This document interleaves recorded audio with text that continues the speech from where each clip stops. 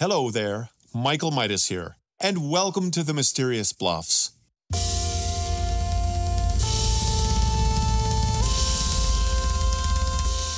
I have a niece named Jeanna. She's a fine young lady, early 20s, 5'9", long blonde hair, and really thin. But we'll get to that later. She lives with her folks in their suburban home. She goes to community college and waitresses part-time at a fish and chips restaurant. We don't speak much, except for family events. She watches pro baseball with friends, so she'll mention how the latest game went. Or we reminisce about family vacations at her folks' cottage, nature walks, singing songs by the campfire, squirrel hunting. Well, that was an accident. It's why you shouldn't drink and play lawn darts. But Jeanna is a fine young lady. She's not some over-opinionated brat on the yellow brick road to identity utopia. Thanksgiving dinner, you hear about white supremacy. Christmas dinner, it's white fragility. And why doesn't Santa wear lipstick? Getting back to Jeanna, the one thing she really likes to chat about are jeans. She owns at least 10 pairs of them. Baggy, tight, dark and light, country simple, city sophisticated. Jeanna knows her denim. When she buys jeans, she has to see a winner in the change room mirror. And then she gets a second opinion from a close friend. You see, Jeanna shops with her BFF, Deborah. Here's the thing, though. Jeanna and Deborah have known each other since grade school. They were good students and well-mannered too, except in their group of girlfriends. Things were heated at times. Let's say the young ladies physically competed over exams, clothes, or boyfriends. And it didn't stop after they graduated. In fact, a year back, I went to a birthday party for Jeanna's dad, my brother-in-law, and you wouldn't believe it. Jeanna had a black eye.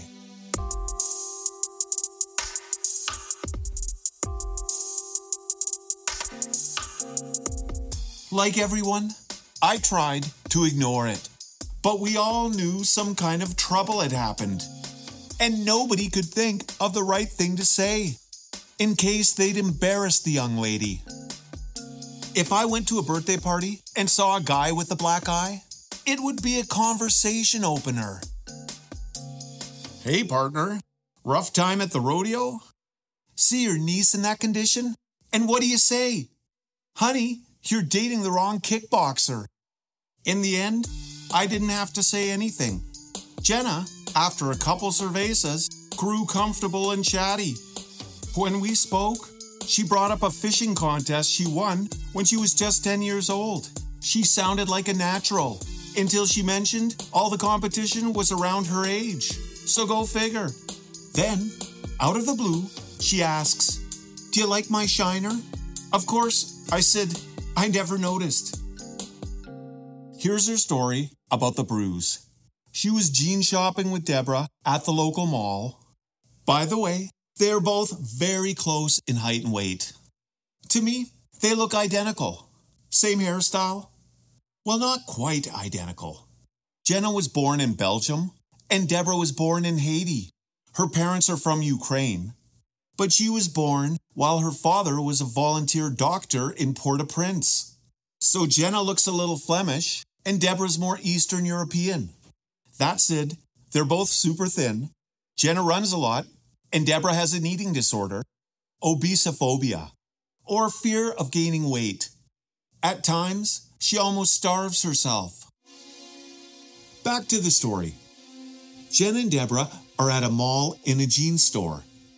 After browsing through several racks of jeans, they come across a funky pair of duds by Fernando Valducci. Deborah pulls out a pair, and they both inspect them. The jeans have flair, shape, comfort, and of course, you can't miss the Valducci signature embroidered on the back pockets. For the ladies, the jeans are highly desirable. Jeanna files through the rack to find the right size, and success. Except for one little thing. Only one pair is left, and the ladies are both the same size. Deborah grabs the jeans by the waist and tries to pull them away from Jeanna, but she holds on tight, and they indulge in a tug of war. Now this is where the story gets strange. The ladies are approached by a little person. The M word, midget. These days, the M word is unacceptable. The thing is, the first time I heard little person, I didn't know what it meant. What exactly is little? To a 7-foot-tall basketball player, it's a lot more than me. If someone mentions midget, you know you can pat him on the head. So the little person is dressed in a white suit, black tie, and wearing a wig made of shiny black hair. The mop really stands out.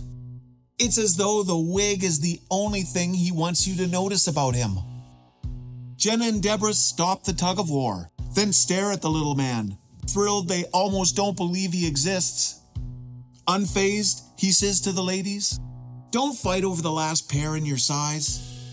One of you buy a larger pair and gain a few pounds." Jeanna and Deborah smirk cynically. The little person smiles back. "I own this jean store," he says. "In fact, I own 12 jean stores. I can say, from experience, you are no longer here to buy jeans. You would rather argue about a pair that won't make you happy." "But the jeans are the best we've ever seen. Why won't they bring happiness?" Jeanna asks. The little man raised a finger.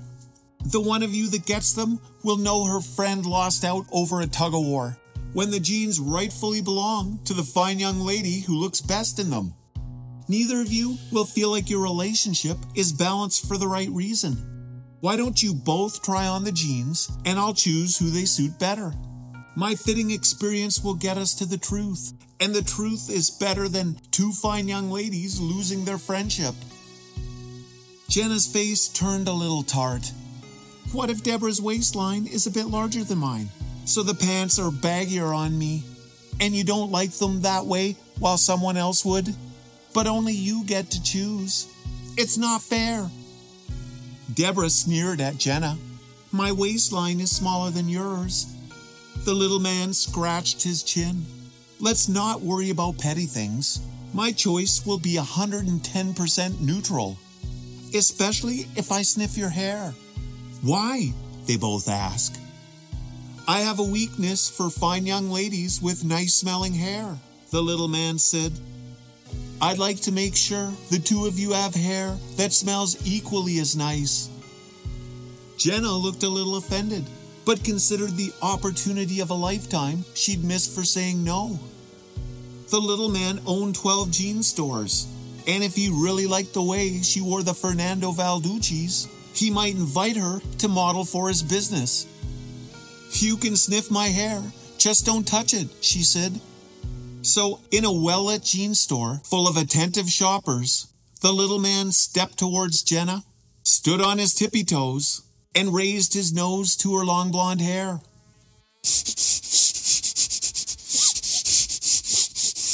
"That's a mighty fine scent. Let me sniff again, and I'll name your shampoo." Jeanna shook her head. "Once is enough, thank you." Right then, Deborah's face turned morbid. "You're not going to sniff my hair, you little creep. Jeanna, keep the Fernando Valducci's. I'm shopping somewhere else." Jeanna stared into the little man's eyes. "I wouldn't have let you sniff if Deborah had said something sooner." The little man raised his hands, as though he was slowing down traffic. "You guys would be in a better mood if you were comfortable, and nothing comforts more than a new pair of jeans that fit great. Now the Fernando Valducci's are one of our best brands, and I wish we had the right size for the both of you, so we all can live happily ever after. But there's a way we can get the same, if not better, result.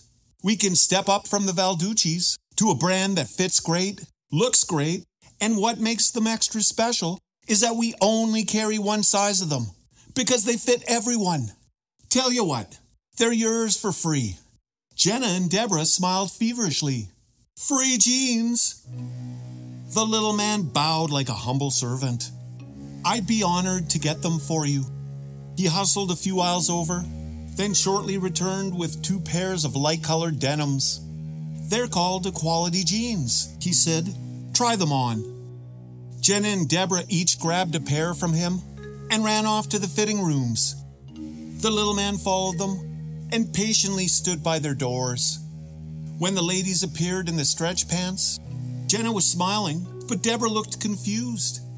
Why stretch pants? She said. The waist looks like my grandpa's accordion. Jeanna clenched a fist and love-punched Deborah's shoulder. They're comfortable and free, she said. The little man smiled. And they're magical, too. They fit all of us. Deborah couldn't help but sneer. I'll bet my dog can fit in them. I'm shopping somewhere else. She jumped into the change room, eager to remove the pants. Jeanna smiled humbly at the little man. I really like these pants because nobody fits in them better than anyone else. That's a great attitude, the little man said. Chalk up a win for progress. Behind him, a few sparks materialized in midair. They grew in numbers. Then a large puff of smoke appeared. The little man jumped into the smoke and disappeared. Jeanna grinned with satisfaction. The shopping trip was a success. She won a prize, but not just the stretch pants. This valuable lesson, too. Jeans that fit everyone are a glimmer of hope in a spooky world where heavily armed rednecks are scheduled for extermination.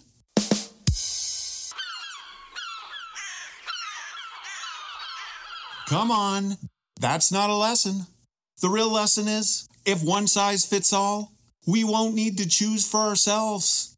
Now that's convenience. Ready for home, Jeanna changed into her old jeans, then moseyed to the front of the store to exit. She stepped into the mall promenade, and an alarm went off. From out of nowhere, a sturdy female in a security uniform rushes to Jeanna. She's waving a long flashlight in her right hand.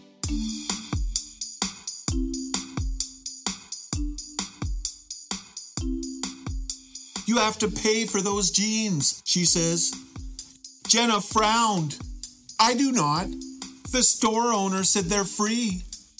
The security guard twirled her flashlight. That's a good one. Better than the other shoplifters. I'm serious, Jeanna said. Go ask him. He's the little man at the back of the store. Little man? The security guard asks. How little is little? I'm not using the M word, Jeanna says. The security guard's face lit up like a stop sign on fire. You're lying. The jean store is owned by a corporation, not someone who goes by the M word, whatever that is. Hand over the stolen jeans, and if they cost over $100, I'm calling the cops. Jeanna shook her head like a goat chewing on a car tire. No way, they're mine. The security guard ripped the jeans from Jenna's arm and looked at the price tag. $250 for stretch pants? Jeanna smacked the guard in the face. They'd be worth every penny if they weren't mine for free. The guard hooked Jeanna in the eye with her flashlight. Jeanna saw stars like never before. She fell backwards and landed on her butt. Now, the jean shopper may have been dizzy, but she managed to say one thing. That's assault with a deadly weapon. It's worth a fortune in court. From the checkout counter at the jean store, a tall blonde woman rushed to the scene. I'm the manager, and I saw what happened, she said. You tripped, and your face landed on an 8-ball. Take your jeans and get out of here before you trip again. Jeanna thought about the situation.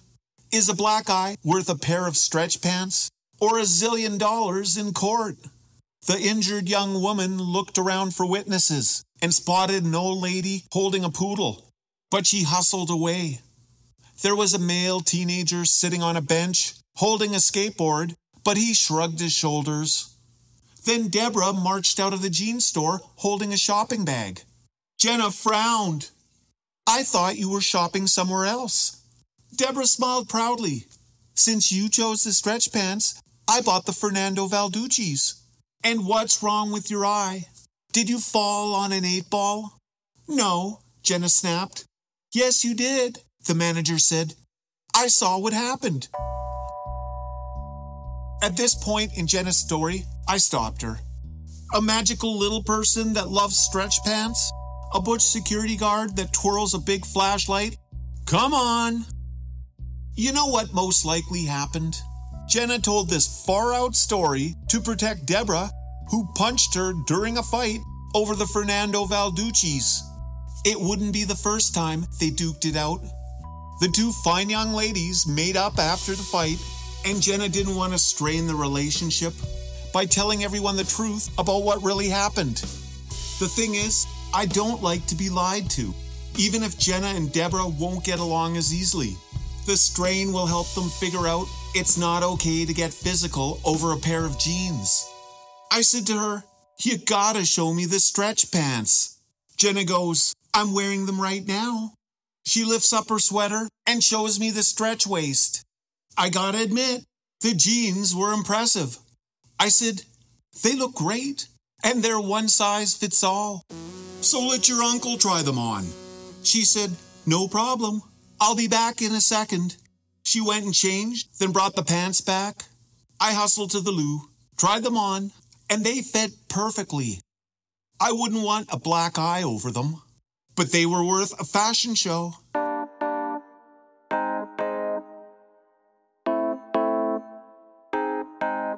I went back to the party and said, hey everyone, quiet down and check out the jeans I'm wearing. They're Jeanna's, but they look great on me too. Right then, Uncle Willie, Cousin Betty, and Nephew Joey all came over and asked to try them on. Jeanna and I both felt great. We felt like two pigeons sharing a breadcrumb. I said, Jeanna, it's your dad's birthday party, but these stretch pants make you the star. She blushed with modesty, and that was that.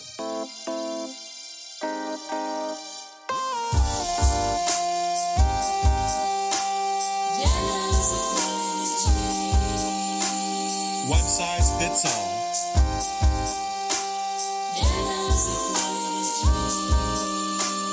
One size fits all.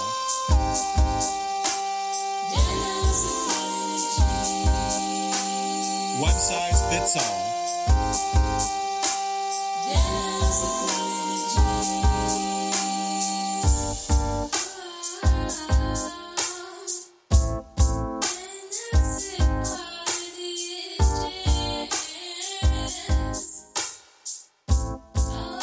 Thanks for listening to The Mysterious Bluffs.